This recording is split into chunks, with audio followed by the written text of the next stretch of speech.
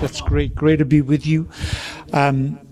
This word that I'm going to share with you today got birthed in my heart the week before last over a conversation with Mark. We met together to catch up and to have some time together. And Mark was telling me how that Pat, where's Pat? Oh, she's in Kidsworth. Pat Gray, that Pat had been sharing with you from the Psalms. And when Mark said that to me, I felt God drop a word into my heart for you as a community that was to do with the life of David. It's really interesting because in the last number of months, I felt the Lord say to me, go back into the life of David. And, you know, for you that don't know me, that David is one of my all-time heroes in the scriptures. And God began to speak to my life through the life of David when I was a teenager. And there were things about David's life that inspired me because of his own heart for God. He was a musician. He loved to worship the Lord. He wrote some of the most amazing, heartfelt, devotional things that appear in the scriptures. And so when I was a young man, because David was a young man, I identified with him so strongly. I know it may come as a revelation to you, but I'm no longer a young man. And I am a granddad, and we've just been celebrating our 6th grandchild that was born 10 weeks ago today.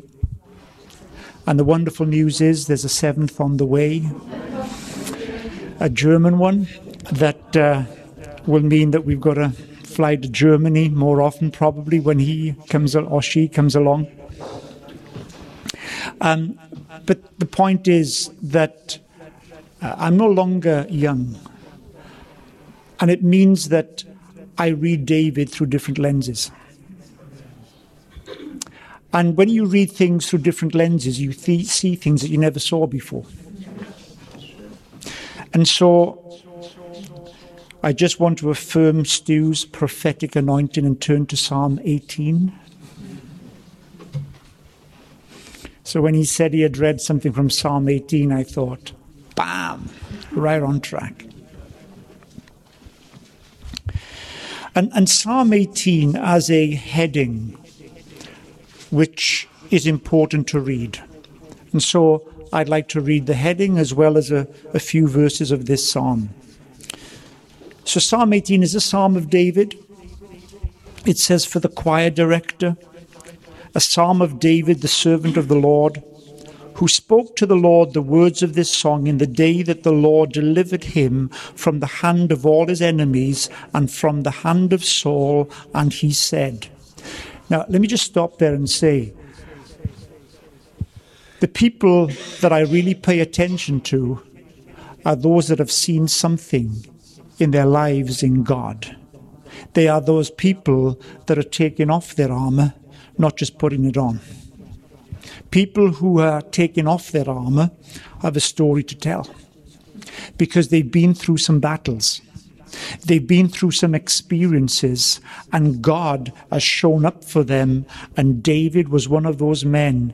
And this didn't take place when he was a youth. This took place when he was a mature man, when he had to face some things, go through some things, and as a man who God showed up for, he then begins to open up before the Lord what are the secrets of his heart, what are the things that are really precious to him. And so I'm all ears as he opens up his heart to the Lord from a place of seeing God show up for him. And he says, I love you, O Lord, my strength. The Lord is my rock and my fortress and my deliverer, my God, my rock in whom I take refuge, my shield and the horn of my salvation, my stronghold. He goes on to say, and we don't have time to read all this psalm, but he was faced with things that were too powerful for him. He wasn't strong enough. His strength did not come from inside of himself. His strength came from the Lord. And he found God as the person that loved him, so that his love for God was simply reflecting back to God what God had poured in. In another psalm, he said this, "Your loving kindness is better than life." And as great as life was for David, the Lord's loving kindness was the source of the life that he lived. It came from above. It got poured into his heart. Loving kindness and strength got poured into his life from God above. And he discovered that the Lord was the person that he would run to, that he was his rock, the one upon whom he founded his life, his immovable place in the midst of changing circumstances. We all need an immovable place in this current era of changing circumstances. We live in a world that is particularly unstable. And unless we find something that does not move, we become shaped by the instability of life around us. The wonderful news is that God says, "I am the Lord, I change not." That whatever we are going through, he is the immovable one. So he is the unchanging Jesus, and his kingdom is an unshakable kingdom. And in the midst of change, we get rooted in the unchanging one. He becomes our rock, the one that doesn't move. Which is a clue in our lives, isn't it? When things are shaking, it indicates those things are destined to be secured through relationship with Jesus. Wherever anything is shaking, it's the next place in my life where God wants to show his unshakable kingdom. Because he doesn't want me to be a weather vane that responds to the circumstances around me. He wants me to be somebody that's rooted based upon the identity of who he is and what he wants to be for me. So for David, the Lord was his rock, and he was his fortress. So, a fortress is a strong building, a building of substance that you can run into and be secure in the midst of a crazy world out there. So the Lord was his rock, the one who gives him stability, the fortress, the one that gives him protection. And he is this stronghold or strong tower, as some versions put it. There's other psalms that David wrote where he talks about the Lord overshadowing him with his wings, or with his pinions, which are the wings of an eagle. God is an eagle.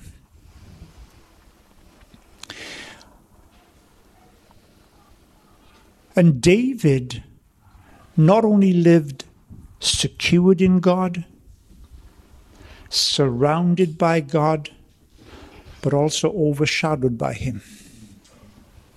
His image is this of little baby eaglet when mama comes back to the nest. Because mama eagle's wings are absolutely enormous to this tiny chick. There are times when things seem so big, but God wants to overshadow us with how big his wings are in the light of anything that we're facing. And God wants us to be overshadowed and overwhelmed by who he is for us at any time. And this was David's security. This was David's confidence. It's that God was his rock, his fortress, his deliverer. He was the one that overshadowed him. He was his all wraparound security.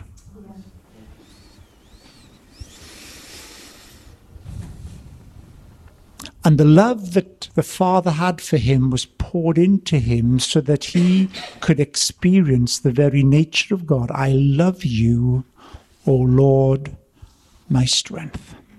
Strength inside, security around.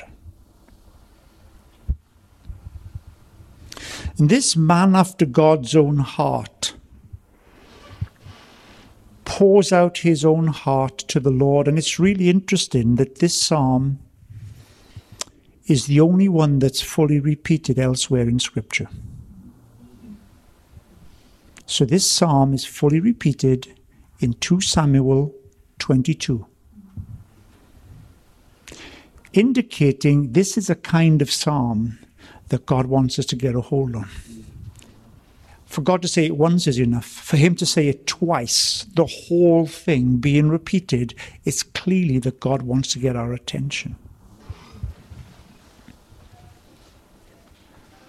And as honored as David was, the prophet Nathan came to him and said, the Lord is going to give you a son. And his kingdom is going to be everlasting. And that son is the one who delighted in the name Son of David. Jesus Christ himself, who has a kingdom that cannot be shaken. And as great as David is, and I love him, he is a signpost that points to his ultimate son, who is Jesus Christ himself. Because how he lived his life brings to fullness what David was sharing right here in Psalm 18. So let's just turn to the end of Jesus' life in John chapter 14. And here Jesus gives his open-hearted response to the people that are around him, his disciples in the upper room, of what has been the key to his life. Just like David did, David's son now does the same.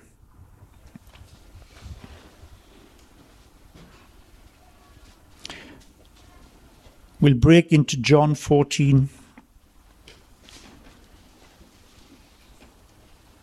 Verse 9, Jesus says to Philip, "Have I been so long with you, and yet you have not come to know me, Philip? He who has seen me has seen the Father. How can you say, 'Show us the Father'?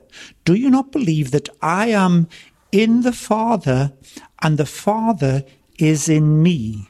The words that I say to you, I do not speak on my own initiative, but it's the Father abiding in me who does his works." So David's greatest son, Jesus Christ, is explaining to his disciples that the reason why he's done what he's done is because the Father himself is living in him. He is living in the Father. The Father is his strong tower. The Father is the one that overwhelms him, overshadows him. The Father is his secure place. The Father is his rock. And it's the Father that he is in, abiding in, and it's the Father who's abiding in him that's enabling him to do the stuff. Just like it wasn't David's strength that dealt with his enemies, it was God's strength in him. So for Jesus, it wasn't his ability, it wasn't his power that did it. He had emptied himself of the glory that he had with the Father before the beginning of time. He had emptied himself. He became like man. Having become like man, he humbled himself to become the servant of us all. It wasn't what he was accomplishing. It was the Father inside of him was accomplishing in doing his works. He's opening up his heart to his disciples to say, this is what has been going on all along, so that actually you're asking to see the Father. He's been working on the inside of me all along. He's been living his life in me and through me. If it had stopped there, we could still worship him for eternity.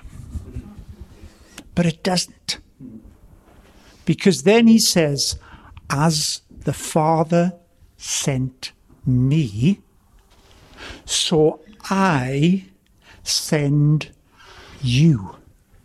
He's giving us access to the same connection of life that he had, that David discovered 1,000 years before the new covenant, of what it means to have God on the inside of him as his strength, to be surrounded and overshadowed and overwhelmed by the experience of God with him. Jesus experienced the same, and then he says, as the Father sent me. How did the Father send him? By living inside of him. How does Jesus send us? By living inside of us. He says this amazing invitation, which I'm on a journey to still discover what this means, when he says, abide in me and I will abide in you. Exactly what Jesus had with the Father is his invitation for what we are to have with him. That in the midst of changing circumstances, in the midst of instability, what will Brexit look like for the UK? Hot topic of conversation, producing hundreds of copies of newsprint, discussions going on all the time, insecurity happening. What is the answer to the insecurity of our times? Is finding a relationship that is immovable.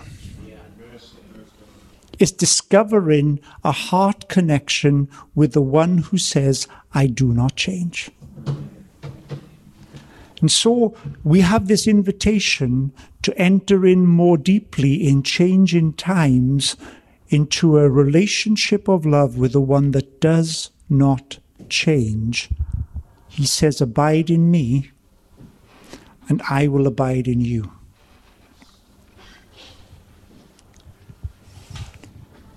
So what does it look like for me and for you to abide in Jesus? He would never ask us to do something if it wasn't accessible. This isn't a flight of fancy. This is a reality of life. What does it look like to abide in Jesus? Well, he said, as the Father has loved me, so have I loved you. Abide in my love. So I'm on a journey to discover what does it mean to be loved more every day. To receive love that comes from above, that deals with fear and establishes my heart in heaven's environment. Because one thing about heaven is, it's absolutely filled with love. The one upon the throne is pure love. His radiance streams to everybody in the heavenly places, which means that not only does everybody receive the love that comes through the Son, but everybody is so transformed by that love that everybody loves one another. It is an environment of love.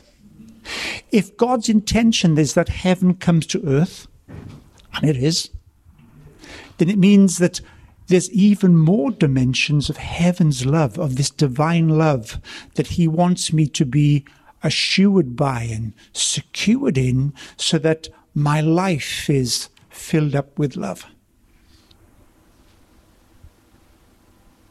He says not only love, but he says, I give you my peace. Yes.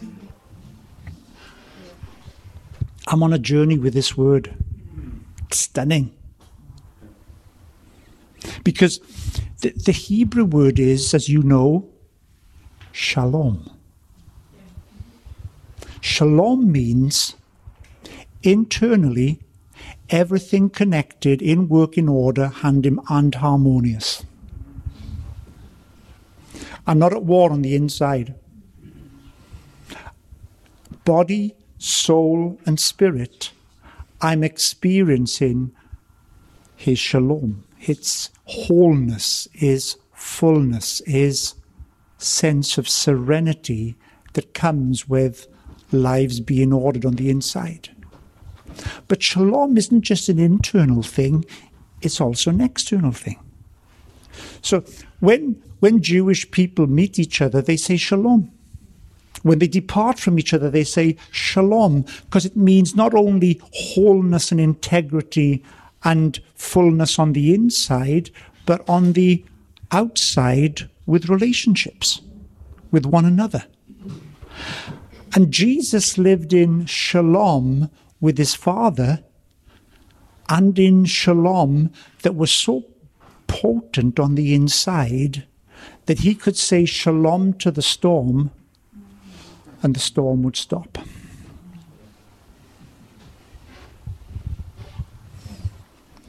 And we're learning how potent shalom is. As for nearly 3 years now, we've been speaking shalom to our neighbours and seeing God do some amazing stuff. You want to share? Can't remember if I've shared this here, but I will anyway, because it was a great story.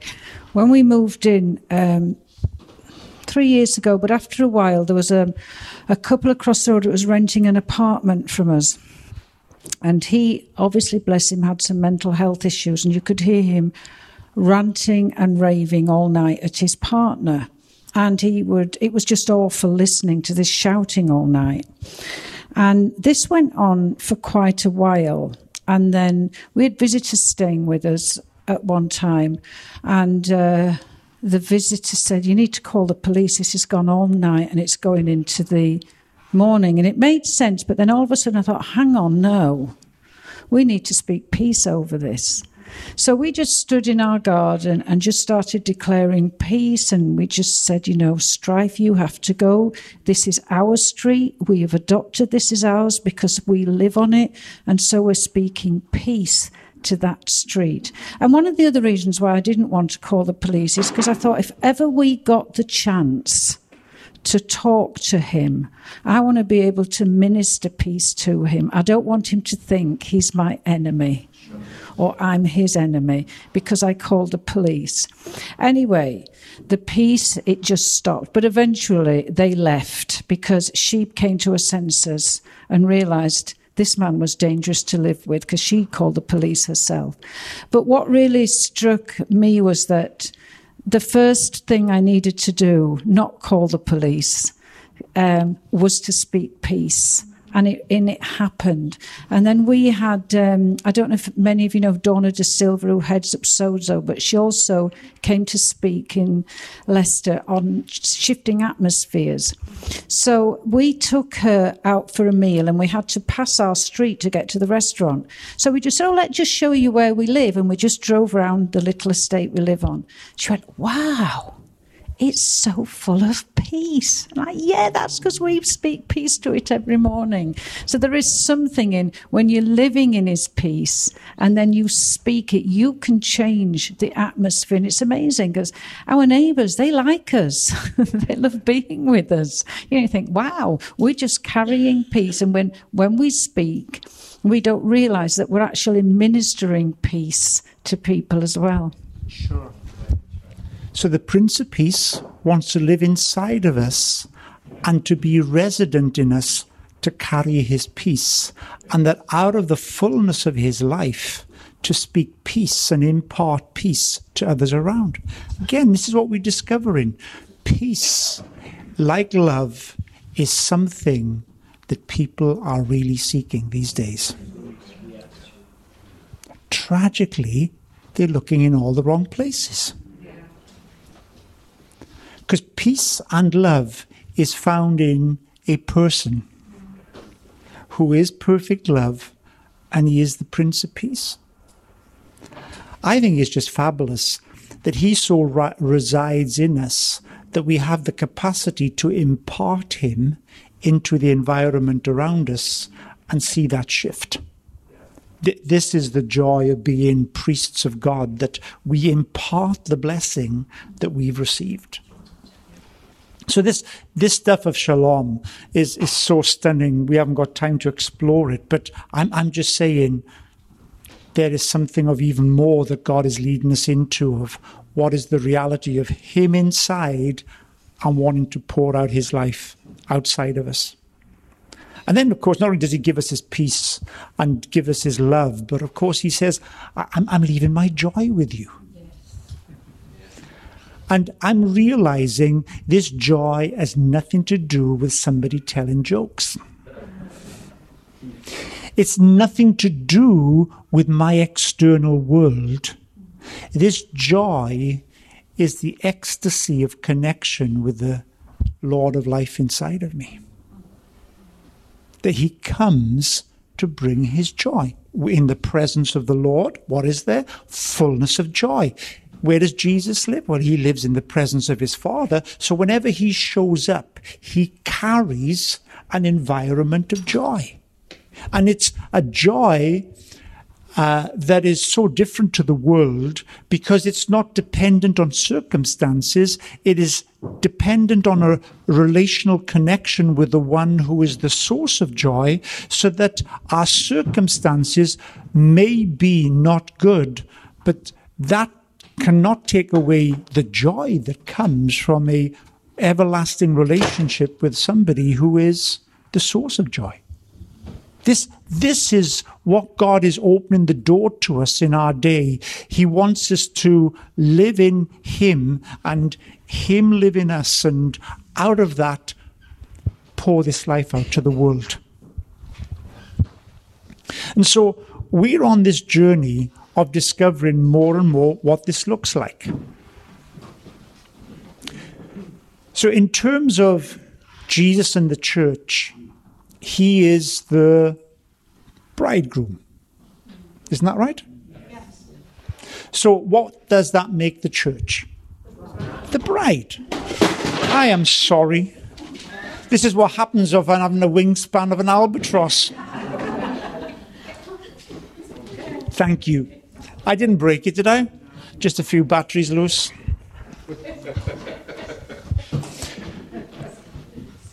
As the groom, he is the one that initiates in our relationship. He's the one that is the lover.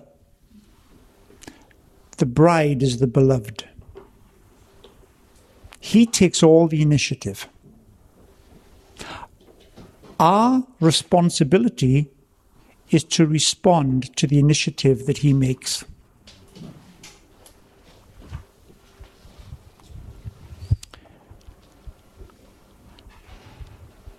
And so we are learning, what does it mean to start every day responding to his initiatives instead of initiating the relationship with him? So if he is the lover, like Marge has been just saying to us, even when we're asleep, he's still loving us. So here we are, just come back from Scarborough, seeing our newborn grandson, who sleeps a lot. Because he's 10 weeks old. His mum and dad including his Grammy and Gramps, when he's asleep, still coo over him, still speak words of love, still express devotion. He is clueless as to what is going on because he's fast asleep. But love and words of love get communicated to him even when he's sleeping, right? If Jesus is our lover and he is God, so he never slumbers or sleeps, can you imagine what is taking place while you're asleep? It's words of love that are being spoken over you. And that's why the dream world is really important to be aware of in the spirit, because even when we're asleep, he wants to speak words of love and give expressions of love that speak into the very depth of our being. So, when the little one is asleep, of course, we can't wait for him to wake up because there's smiles. If he wakes up in a good mood. And God, in smiling over us, in loving us, it's almost like he can't wait for us to wake up. So what is our first response in waking up? It's simply to receive. Because he is the lover, he is the initiator of everything that is precious and beautiful in our lives. So what does it look like to wake up in the morning and open up our hearts and say, Jesus, I receive what you're giving me today. I receive this love. I receive peace that passes understanding and the joy, the ecstasy of connection with you. I receive that. I receive fresh grace from the throne of grace today, empowerment to live the kind of life that you've called me to live, to pour you out to everybody I've seen, because you're the God that is more than enough. And whatever I had yesterday, there is fresh manna that's coming from the very presence of God, a fresh outpouring of your spirit on me today. I receive what is fresh today, that I might overflow with you. This is God's intention for us, that we are immersed in him, and in so being so immersed with him, we get pickled by his love and by his peace and by his joy. It's changing us from the inside out so that we get filled up with him, so that when we meet people, we overflow. We just pour out to them, not because we're trying to be Christians, we're just simply allowing him to live his life in us and through us. And more happens by accident that way than it ever did by design of us trying to be good Christians. Because our focus is no longer on ourselves, it's on receiving from him and then giving back to him and giving out to others what he gives us.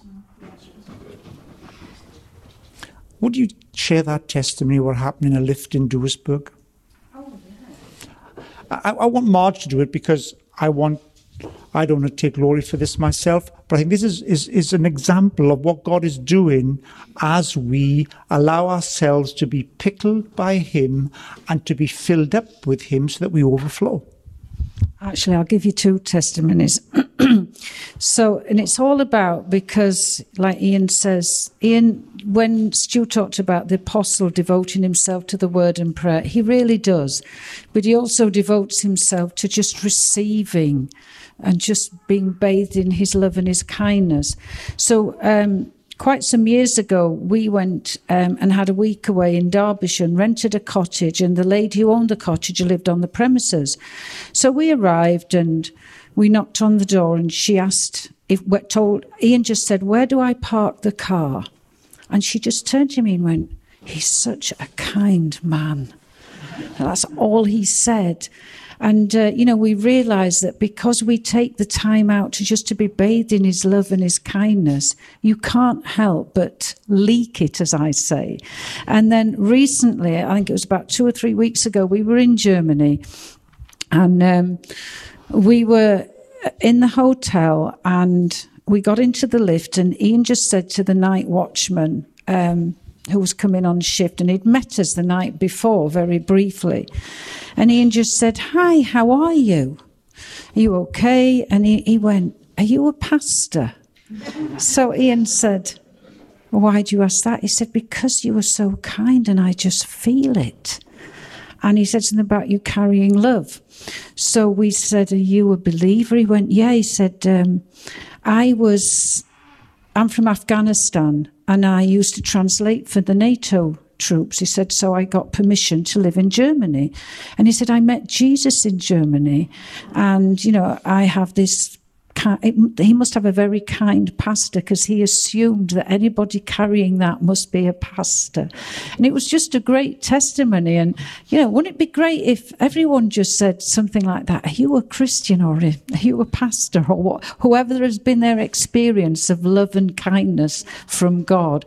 I just thought it was just absolutely fantastic. I thought, I want people to say that to me. And see, it's not about being a pastor. It's about being a son. Yes. This is my primary identity. I am born from above. I didn't even choose him. He chose me from before the foundation of the earth. He chose me. All I've done is respond to his choice.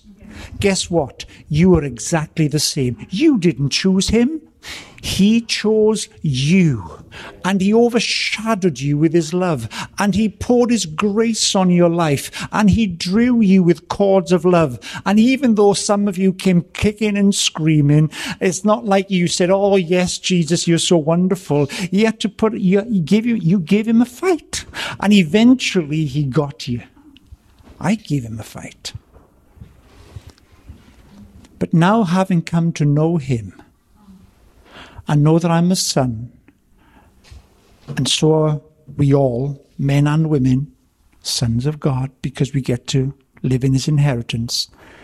This is now our primary identity. We're born from above, and our incredible honor is we get to be immersed in him, and for him to live in us. And the living Christ is in this room, because he's in you.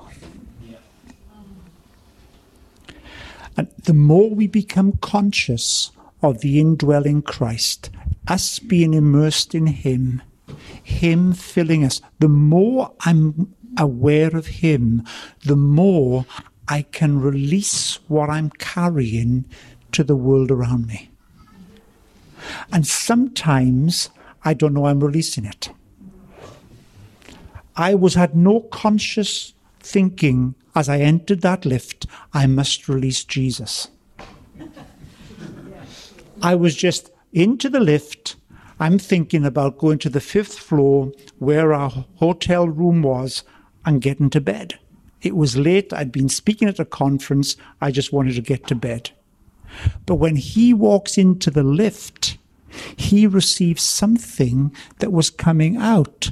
And it's not because of intentionality on my part. It's just simply the consequence of, if I will allow myself to be immersed in him and allow him to live in me, then I get to release him into every situation I face. Because my primary calling is a son and not a pastor, then I'm speaking to fellow sons. I'm saying to you, if you will cultivate, what does it mean to start each day by receiving love? He's been loving you all night long. You simply have to become conscious and aware that this love is now flowing.